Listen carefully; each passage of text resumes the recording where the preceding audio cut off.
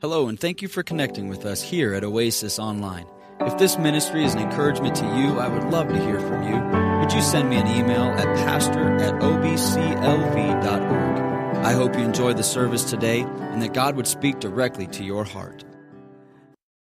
This morning we'll be finishing up and wrapping up a series that we've started a few weeks back on attack of the heart. And this morning I'm going to talk on the peace of God this morning, and we're going to wrap it up. We started a number of weeks back with the love of God, that we would love God with all of our heart, soul, mind, and strength. We went from that to that we would learn to forgive and that we would forgive others. Then from there we talked about being content and being content in our Christian lives and being content in who we are and where we are. And last week I spoke on having joy in sacrifice. Today, all of these things are a part of our lives and a part of everything that we do within the Christian realm and with our Christian walk. Lord willing that you are loving God. Lord willing that you are continuing to grow, and your desire is to forgive others and to seek forgiveness and to build and to reinstate some of those relationships maybe, but also to live and have contentment in where we are, and to be able to sacrifice and to deny ourselves, to have that joy and that joy that only Christ can give to us. And today we wrap all of this up with this thought that to have peace in our lives, to be able to make decisions, to be able to do the things, to be able to live, to be able to do all the things that we do on a regular basis, and just have an inner peace about who we are. As we have been talking, we've talked about a number of different things regarding to obviously the heart, and I've mentioned from the beginning it's kind of a series that's kind of a medication so that we don't have spiritual heart attack. We've talked about diet. We've talked about eating right and going to the gym and doing some different things, and we've talked a number of those things. This morning I'm going to talk about something in the introduction here for just a few moments that really affects each and every one of us in some way, shape, or form, and regardless of where we are in life. The greatest or the number one cause of death in America is some form of heart disease, some form of heart issues that we die from. And there's a number of things that we do every day that either help that cause or that hurt that cause. Some of those things are more obvious than others. Some of them, we all understand and we all recognize that a McDonald's cheeseburger is probably not the best thing for the arteries and the best thing for our internal parts. Now, that doesn't mean that McDonald's has lost business, but the reality is they can put the calorie counts all over every menu however much that they want. I know when I go to McDonald's that it's not healthy for me. Whether you put a calorie up there or you don't put a calorie up there, I know this is not good for my body. Same thing for others. But there's some things that we just know. That's probably not the best thing for my heart, but you know what? I like a cheeseburger from McDonald's. I like their fries. I like their whatever. I don't know if it's McDonald's, Burger King, your choice of fast food restaurant, In-N-Out, Five Guys, Chipotle. Shall we continue? It's 11:05. It's about lunchtime, right? But no, we understand those things. I understand that if I do no form of exercise at all, that's probably not the best thing for my physical well-being. If all I do is sit and eat, it's not the greatest thing for my body. I don't have to tell anybody in here. Whether you exercise or you don't exercise, I don't have to tell you that. We all recognize that exercise is healthy. There's also other things. Anybody ever been stressed before? Did you know stress was bad for your body? Stress is not good for you. It's not healthy. Stress does things to your blood pressure. Stress does things to your cholesterol levels. Stress causes us to do things that we know we shouldn't do. I don't know how many times I've talked to people. I've got to go get a cigarette. I am so stressed out.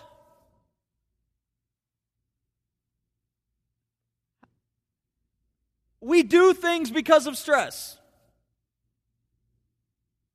I should not say that. People drink too much because of stress. I almost said I drink too much because of stress. If you come to my house, no. But people drink too much. People binge eat.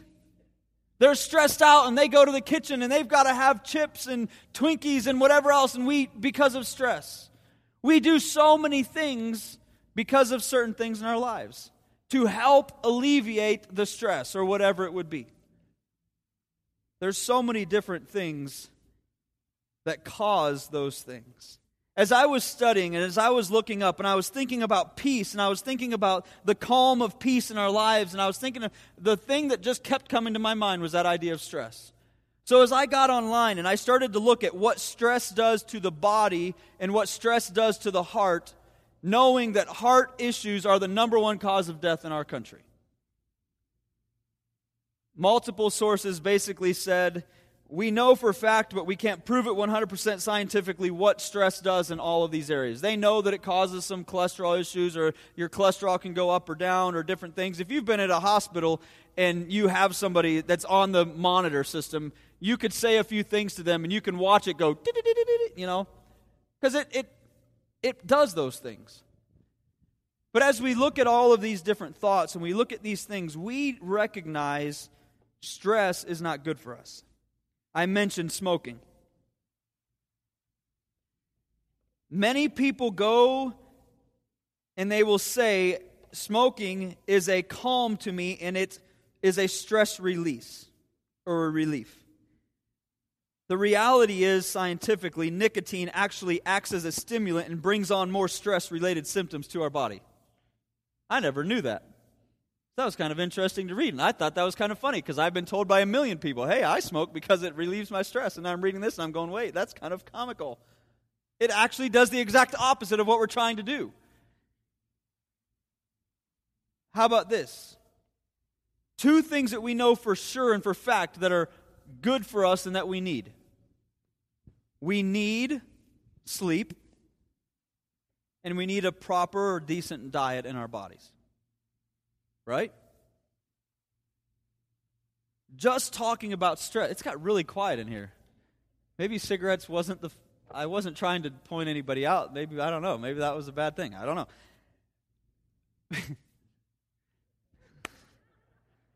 Jesus, it's been 4 minutes and we're done. But no, when we know physically you need sleep. We know physically we need a decent diet. Whether we do those things or not, that's up to us. But we recognize that. We also recognize that stress is not good for us. But stress causes us to have poor sleep habits. If you're super stressed and your mind is going 1,000,000 miles a minute, how often do you get a great night's sleep and you put your head down and you're out, and 8 hours later you're like, oh, this was the greatest rest of my life. If you're like me, you don't sleep very well when you're stressed. If I'm incredibly stressed, I don't only not sleep well, I don't eat well. Me personally, I don't eat when I'm stressed. My stomach gets in knots if I'm being bugged by something. I'm antsy. I want to figure it out, and my mind is going, and so stress causes me not to sleep and causes me not to eat well. For you may sleep fine, I don't know. And I'm just using an example, but here's what I'm getting at this morning, and we'll get to the points in just a moment. But stress in the things of our life causes so many things that we recognize and that we know are bad for us. Yet there's things that God's Word has called for us to do and to apply. And we look through this last few weeks of series. if I love God with all my heart, soul, and I've given everything to God, as I grow and as I begin to know Him better and I serve Him and I'm reading God's Word in my prayer life and everything that I'm just doing everything that I can to come to know God better and better and better every day.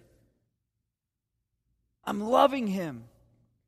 God tugs on my heart and He works on my heart and He works on my heart, and I begin to realize, man, there's people that I need to forgive. There's people that I need to seek forgiveness because I've done something wrong. And I begin to take these strides.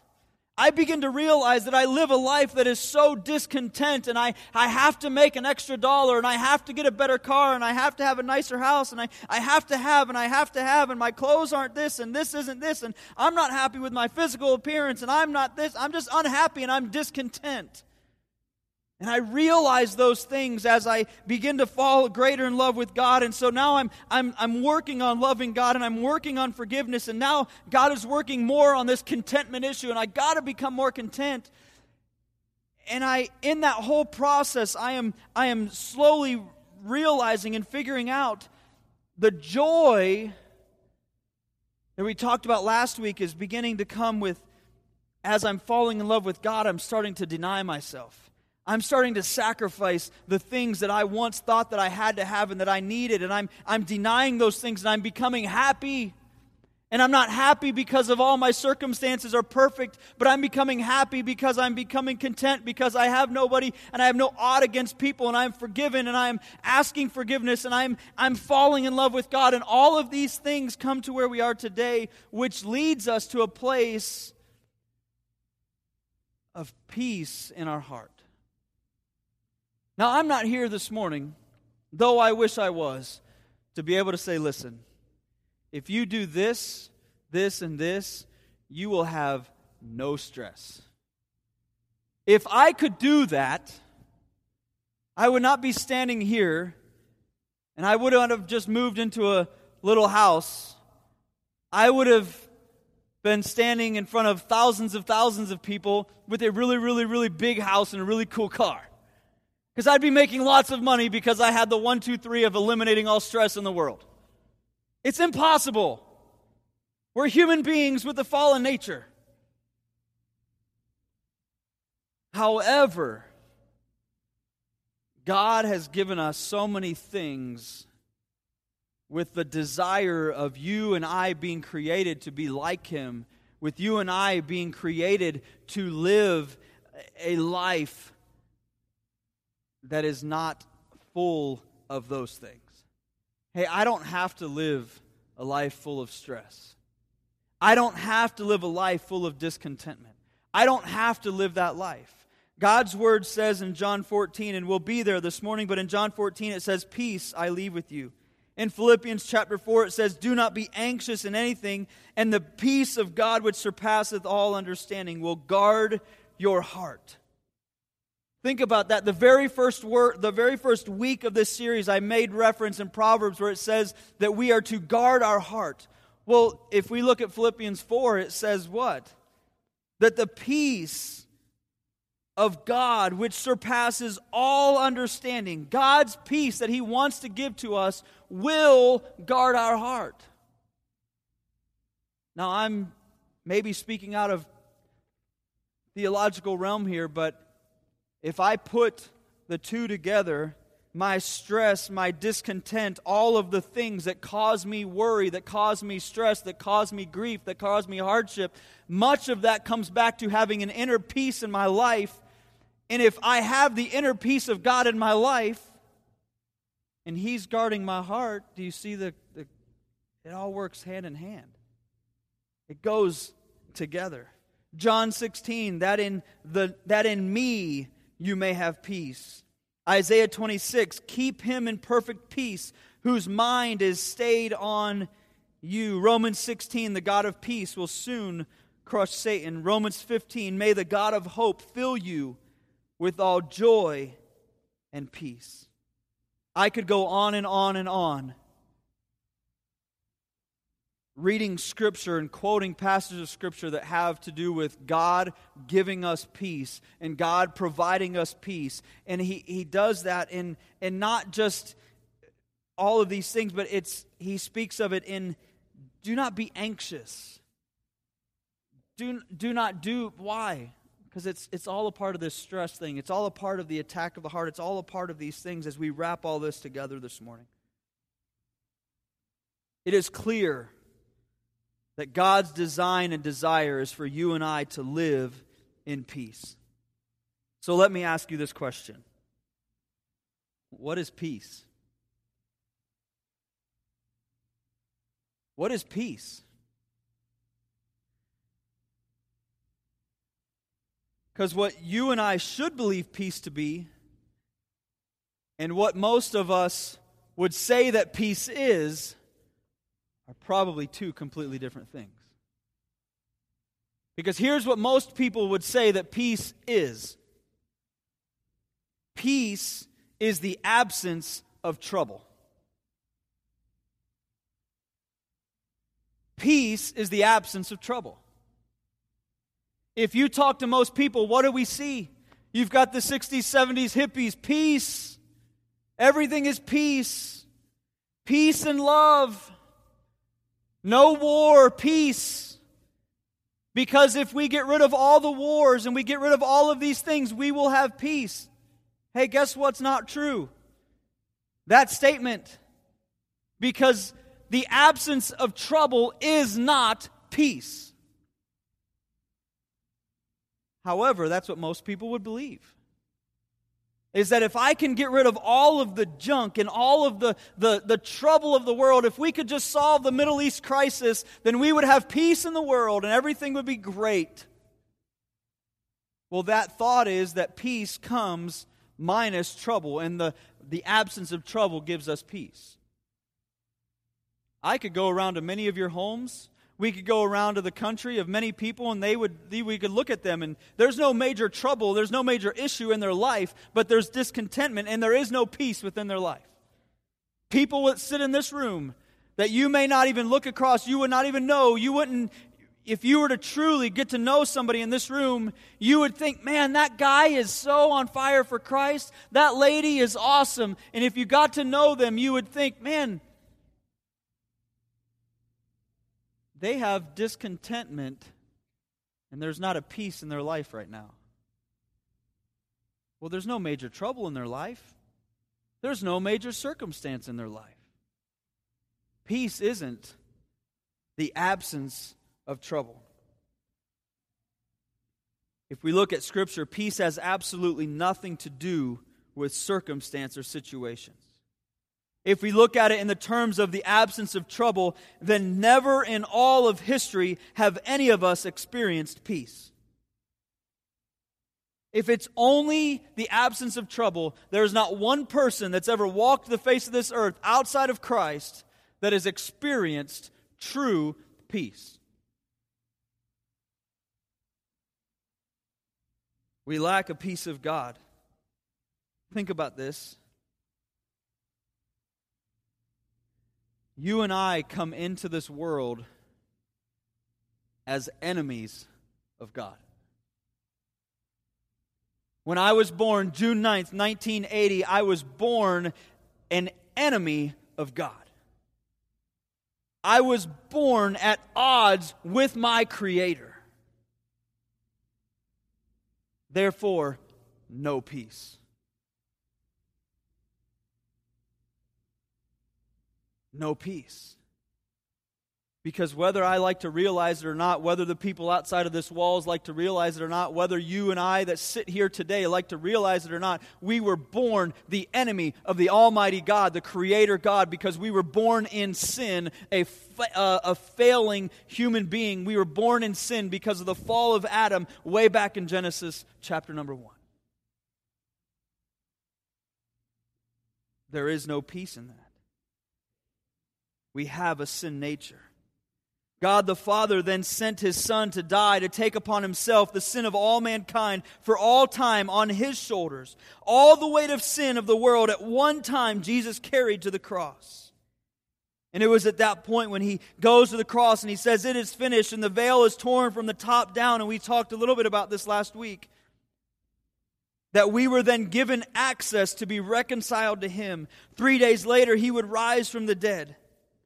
It is in this moment, these opportunities, this only opportunity, that you and I have an opportunity to have peace with God. Outside of that, there is no peace, because peace comes from God. Not the absence of war, not the absence of trouble, not the absence of anything. It comes from God.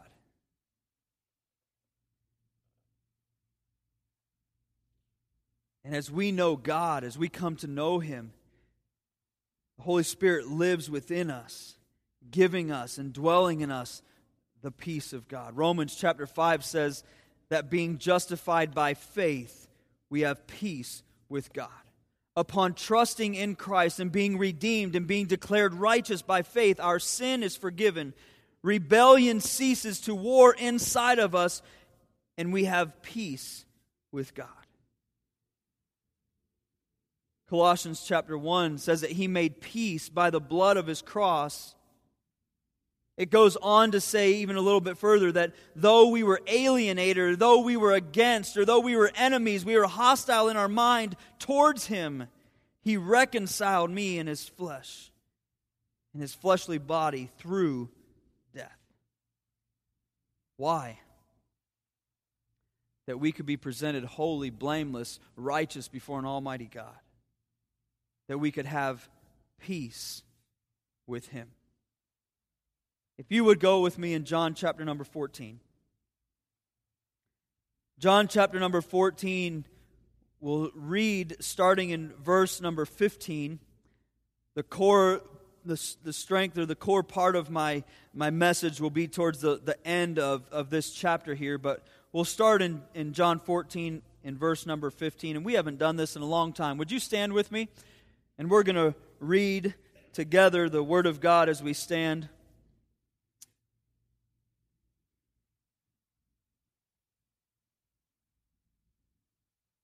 I'll start in 15. You come in 16, and we'll go back and forth that way through the end of the chapter. If you love me, keep my commandments, and I will pray the Father, and He shall give you another Comforter, that He may abide with you forever. Even the Spirit of truth, whom the world cannot receive, because it seeth Him not, neither knoweth Him, but ye know Him, for He dwelleth with you and shall be in you. I will not leave you comfortless, I will come to you. Yet a little while, and the world seeth me no more. But ye see me, because I live, ye shall live also. And that day ye shall know that I am in my Father, and ye in me, and I in you. He that hath my commandments and keepeth them, he it is that loveth me. And he that loveth me shall be loved of my Father, and I will love him, and will manifest myself to him. Judas saith unto Him, not Iscariot, Lord, how is it that thou wilt manifest thyself unto us, and not unto the world? Jesus answered, let me say this real quick. That statement, that verse will be the premise of my entire the points this morning is how is it that thou wilt manifest thyself unto us and not unto the world? Jesus answered and said unto him in 23, If a man love me, he will keep my words, and my Father will love him, and we will come unto him and make our abode with him. He that loveth me not keepeth not my sayings, and the word which ye hear is not mine, but the Father's which sent me. These things I have spoken unto you, being yet present with you. But the Comforter, which is the Holy Ghost, whom the Father will send in my name, He shall teach you all things, and bring all things to your remembrance, whatsoever I have said unto you. Peace I leave with you. My peace I give unto you. Not as the world giveth, give I unto you. Let not your heart be troubled, neither let it be afraid. Ye have heard how I said unto you, I go away and come again unto you. If ye loved me, you would rejoice, because I said, I go unto the Father, for my Father is greater than I. And now I have told you before it come to pass, that when it is come to pass, ye might believe. Hereafter I will not talk much with you, for the prince of this world cometh, and hath nothing in me. But that the world may know that I love the Father, and as the Father gave me commandment, even so I do. Arise, let us go hence. Father God, I thank you for the day that you've given to us. Lord, I thank you for your word. I pray that you would speak boldly through your word. God, that you would reign supreme and that you would challenge us as we're here for these next few moments. In Jesus' name that I pray. Amen. And you may be seated. Thank you. I want to ask you this question before we get into the points this morning. You have all of the power. You have all control. You could say you're a dictator. You could call yourself a god. You could call yourself whatever you want to call yourself. But go with me. Just think through this for just a moment. You have all power and all control. You know your life is about to come to an end. It could be the next couple days. It could be in the next week or so. But you know you have all the power at your hands. You could snap it and it's done.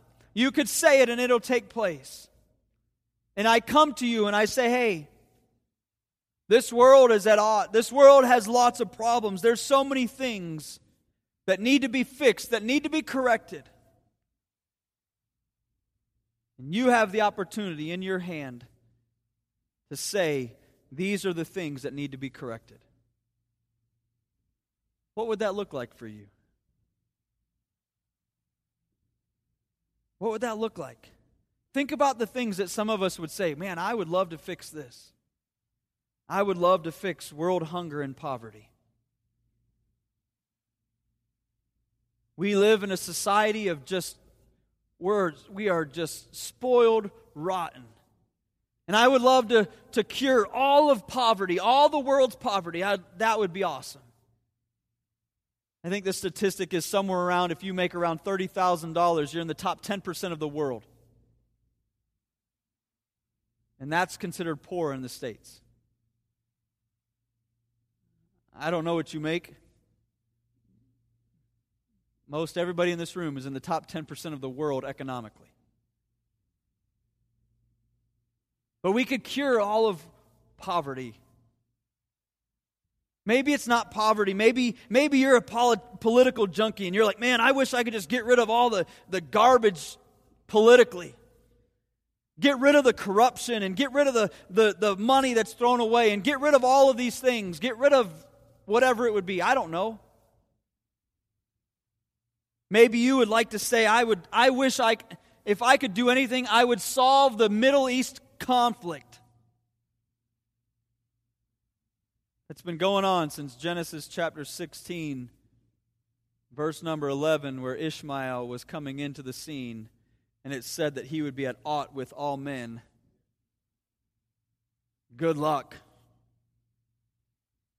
We can do anything. You could do anything. What would it be? I want you to think about that thought. Because in John chapter number 14, Jesus is on his way to Gethsemane. Jesus is not too far. He knows just in a short time he is about to be arrested. And in a short time after that, his life would be taken and he would be giving him his life for the sake of all mankind and for the sins of the world. And here Jesus is. And he's asked the question that I made reference to in verse number 22. How is it that thou wilt manifest thyself unto us and not unto the world? Jesus had the power. Jesus had the ability.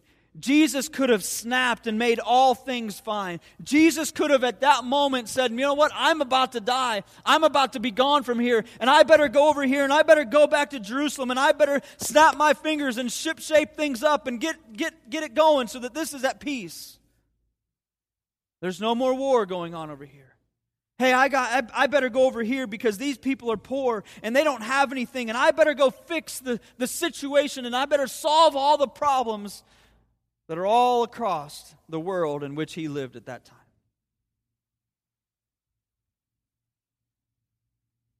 But yet we come to a passage of Scripture, and though Jesus had every opportunity to snap His fingers and correct all things that were bad in the world, Jesus chose to sit down with His disciples and say, "Peace I leave with you."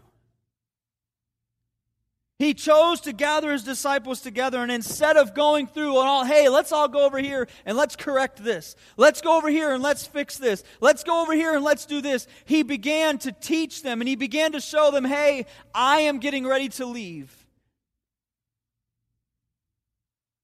But I want to make sure that you understand the peace that I'm leaving with you so that you can continue to move on and continue to press forward in your life.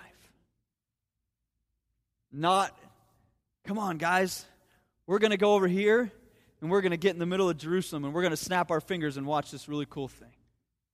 And we're going to make sure that all the poor people have all the things that they need. No, He didn't do that. He gathered those disciples, and He said, listen,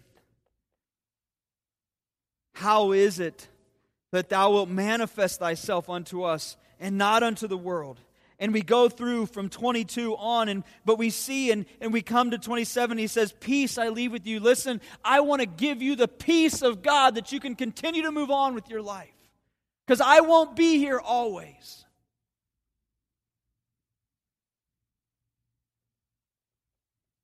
He says to these men, and we'll get to some of these passages, I want you to believe in what I've said and have done. I want you to have an unshakable faith. I want you to have a peace that no other can give. I want you to have a joy that the world cannot begin to think of. I want to leave these things with you. In verse number 26, He gives them the answer. And He says, but the Comforter, which is the Holy Ghost, whom the Father will send in my name, He shall teach you all things and bring all things to your remembrance whatsoever I have said unto you. Again, Jesus looks at these guys. In the midst of knowing what's about to take place in His life, and He says, I've taught you a lot of things. You've seen all kinds of things. Can you imagine, hey, I'm leaving and you're supposed to now take this and you're supposed to teach people. You're supposed to do all this. And they're going, wait, Jesus, we don't have the right book. Wait, God, we don't have the right thing from Professor such and such. What are we going to do? How are we supposed to remember all these things? And He says, listen, the Holy Ghost is going to come and He is going to indwell in you. And you will remember all the things that I have taught you and all that we have done. Hey, can I tell you something?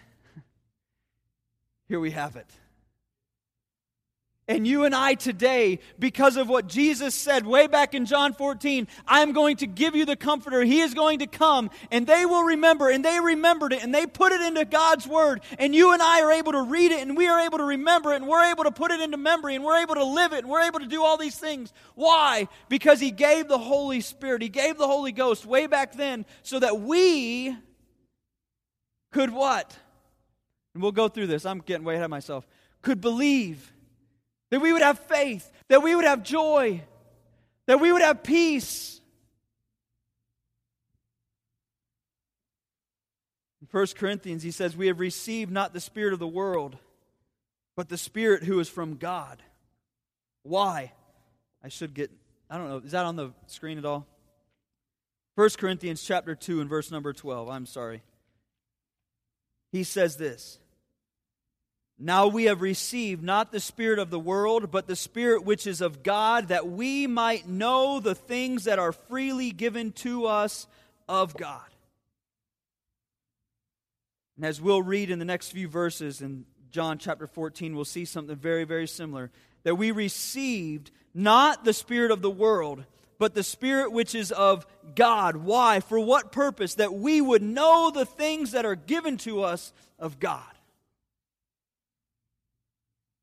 As we get into this sermon this morning, I want us, if nothing else, I want you to think about something.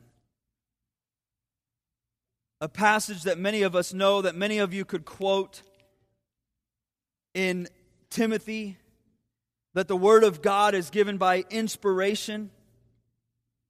But if we look at that passage in 2 Timothy 3:16, all Scripture is given by inspiration of God and is profitable for doctrine, reproof, for correction, instruction, righteousness, that the man of God may be perfect, thoroughly furnished unto all good works. And we look at this, hey, let me, if nothing else this morning, let me challenge you, let me encourage you, let me ask you, let me plead with you, when you read the Scriptures, when you read the pages of God's Word that He's given you, be amazed, because you are reading God's Word. That in John, when Judas asked the question, how? How will we know? How will we continue? How will we do those things? And he gave it to him in this Holy Spirit, and they then penned it down in word, and you and I, by the inspiration of God, have it today. We ought to be more amazed than we are at the book that sits in our lap, or the phone that it's on, or the iPad that it's on, or the screens that are on, whatever it is. We ought to be more amazed. How then?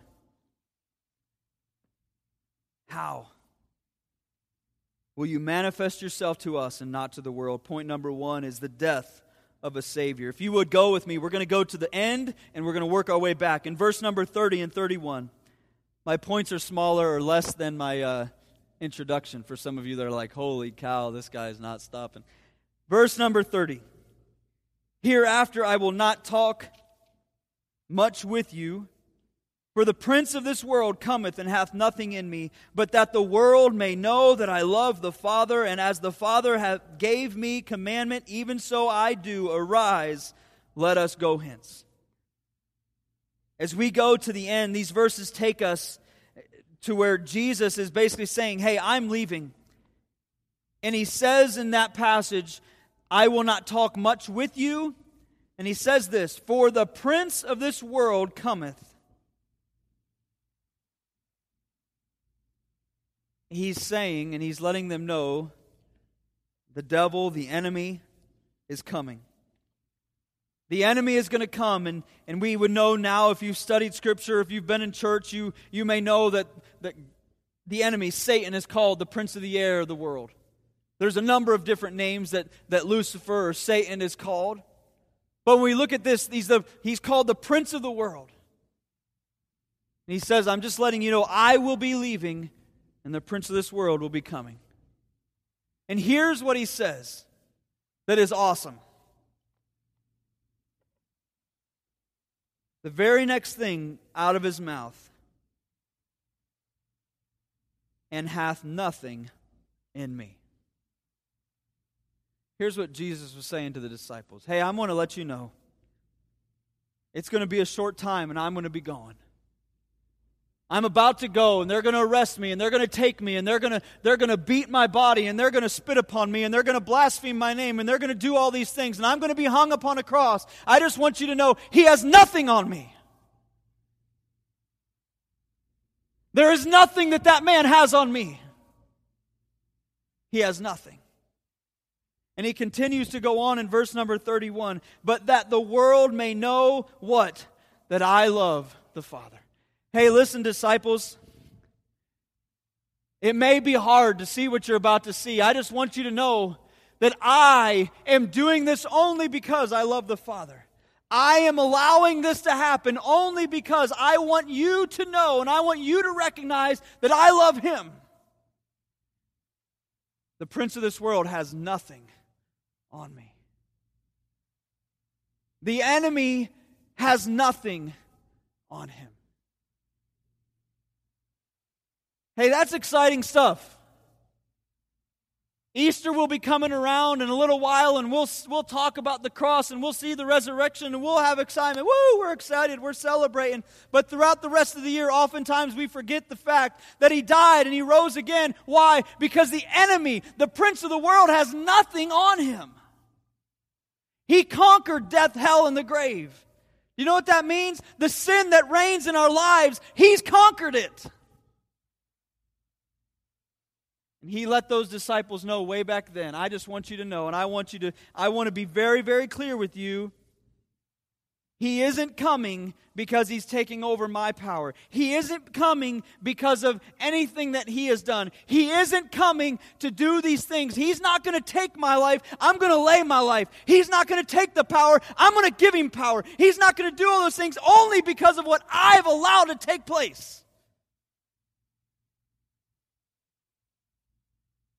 Hey, that should shock our world, because we don't live like that. How is it that this is happening? Because of the death of a Savior, that He laid down His life.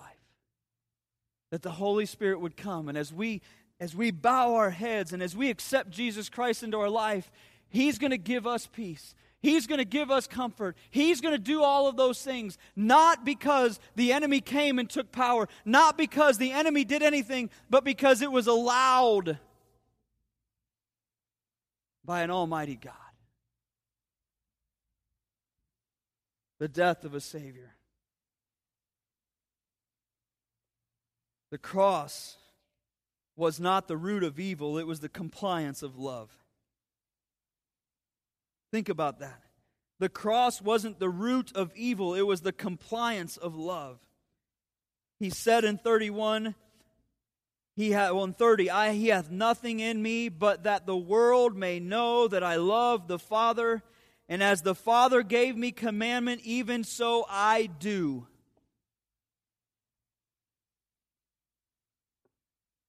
Out of love of the Father.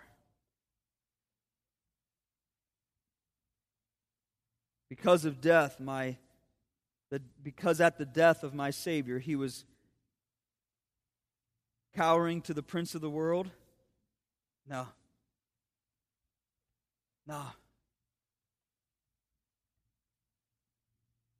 No, He loved His Father enough that He laid Himself down so that all would know I love Him. So that all would know. Listen, the stuff we see every day, it's not a surprise to my God. The people and the folks that want to blaspheme the name of Jesus Christ, it's not a surprise to Him. There will come the day, and I've said it many, many, many times, where every knee will bow and every tongue will confess. The death of a Savior. It is the death and this love that is the heart of peace. And it is this love that, as we continue, is at the heart of faith, being the next point. As we continue, if you go back up to 29, and now I have told you before it come to pass, that when it is come to pass, ye might believe, ye might have faith, ye might trust.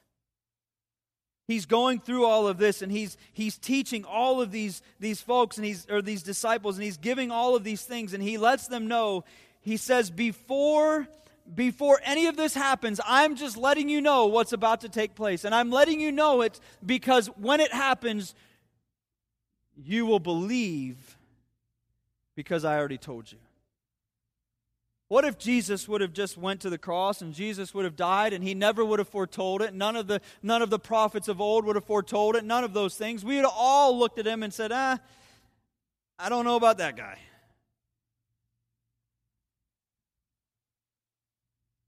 When you go all the way back to the beginning and all throughout Scripture from Genesis to Revelation, it's been foretold from the day one.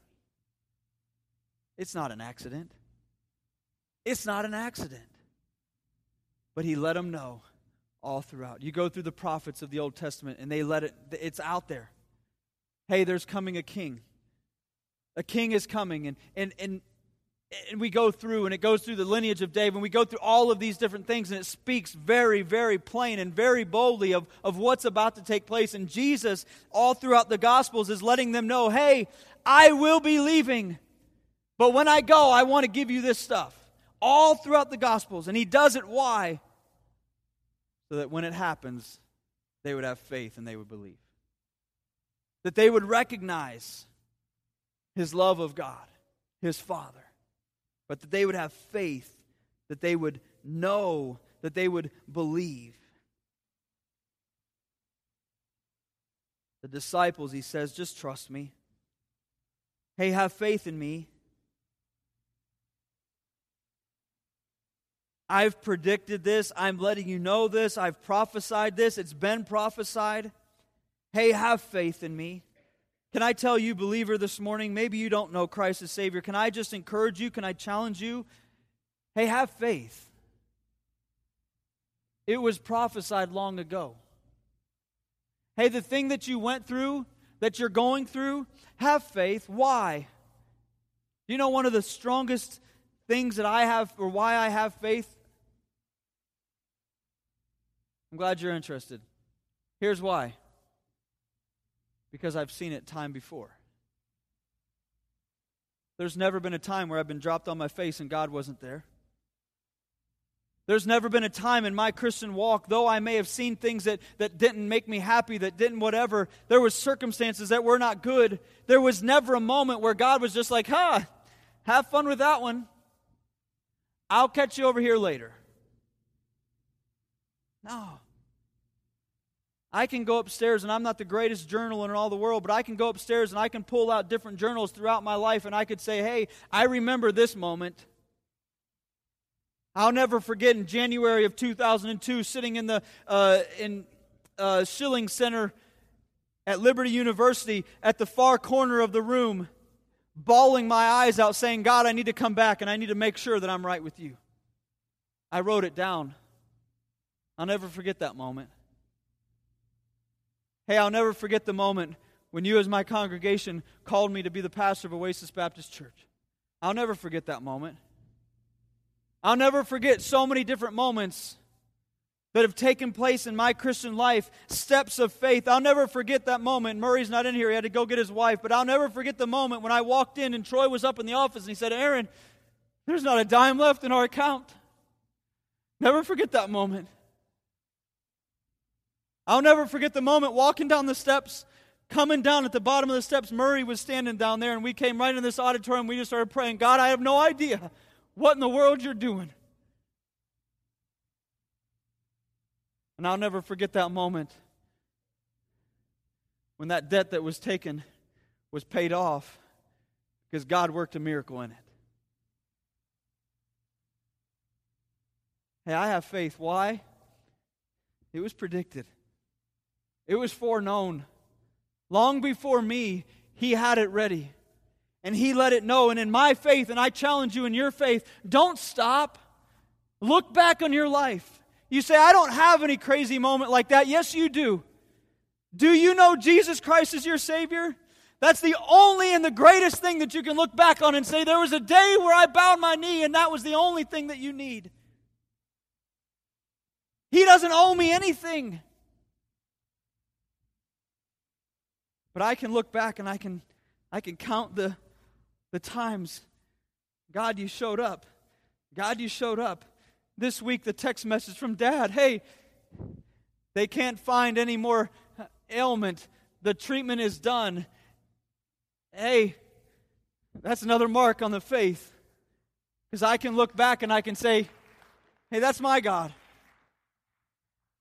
And every one of you in this room has those same things. Each and every one of us. Jesus just looked at those disciples and He said, I told you beforehand, you just believe and you have faith. And the next one is joy this morning. And I'm not going to rehash this from last week. But in verse 28, He says, Ye have heard how I said unto you, I go away and come again unto you. If ye love me, you would rejoice. You would have joy in your heart, because I said, I go unto the Father, for my Father is greater than I. Though God the Father and God the Son and the Holy Spirit are all the same, they all hold different roles and they all have different, I guess you could say, responsibilities. And the Son humbled Himself to the Father, and He said, He is greater than I. And I'm going, and I'm going to be with my Father. You have joy that I am with one greater than I. And I have joy in Him, and He has joy in Him, which ultimately trickles down back through the process. Part of this peace is that we would have joy. Let me ask you this, and have you ever had joy outside of peace or peace outside of joy?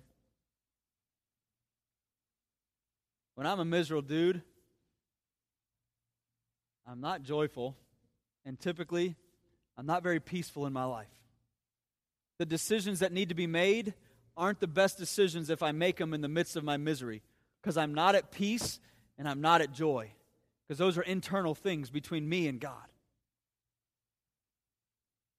Our joy isn't the joy of this world. The foundation of our joy is so much greater than that of the world. It has an eternal root, that root of knowing Christ. And let me get to the last point this morning, and that is in verse 27. Peace I leave with you, my peace I give unto you. Not as the world giveth, give I unto you. Let not your heart be troubled, neither let it be afraid. This morning, as we kind of wrap this up,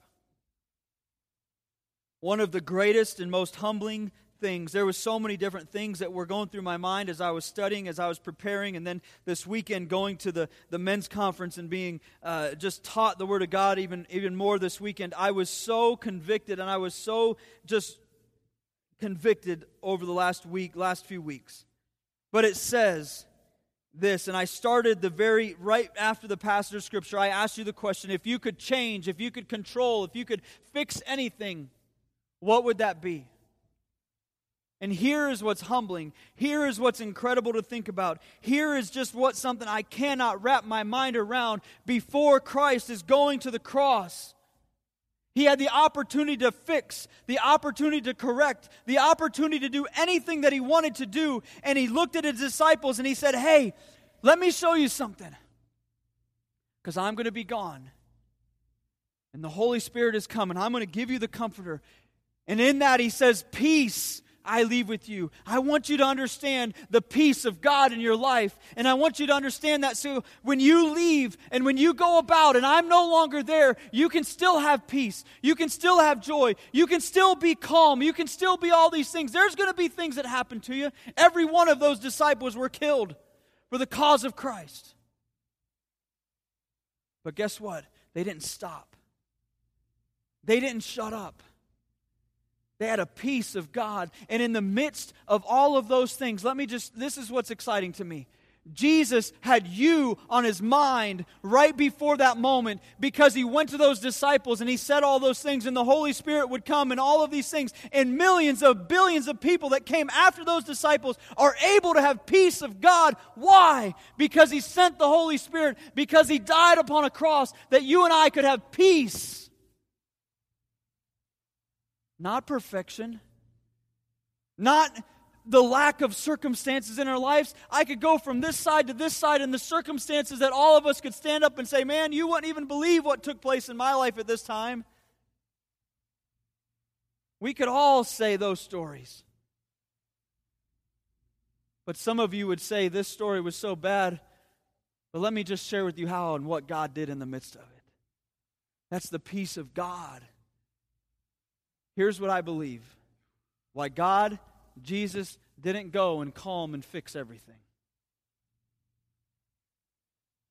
Because if Jesus, before He went to that cross, would have went and said, Jerusalem, Middle East, hey, be still. Hey, over here, poverty, there is no more poverty. Boom, you're wealthy. Hey, over here, there is no more hardship. There is no more of those things. Here's why I believe with all of my heart He didn't do it, and He did it this way. Because minus the peace of God, there still will not be peace.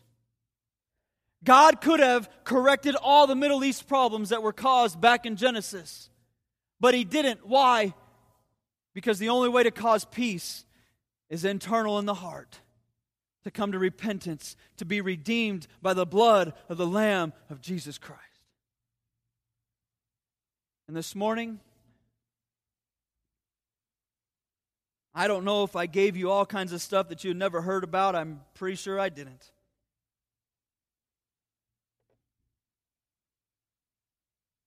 But I've counseled, I've spoken, I've shared, I've done so many things over the course of 10 years to try to help people with a peace in their life.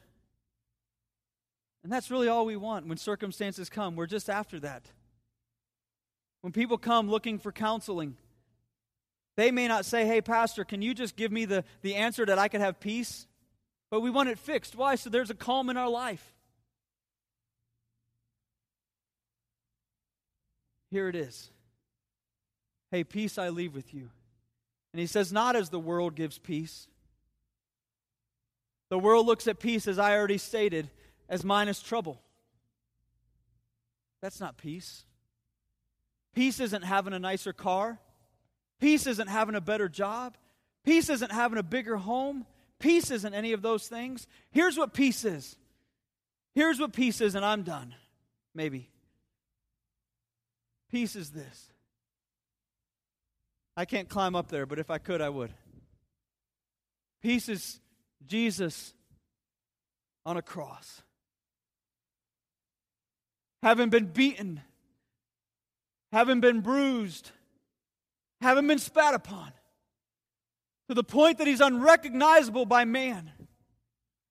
And he looks over at the guy beside him and he says, today I will see you in paradise. He looks out across the crowd and he says, Father, forgive them, for they know not what they do. That's peace. There's no greater circumstance that you or I will ever face in all of our lives. You know why he has it? It's the same thing that we can have because he had peace with the Father. Hey, let me beg you this morning. Let me beg you this morning.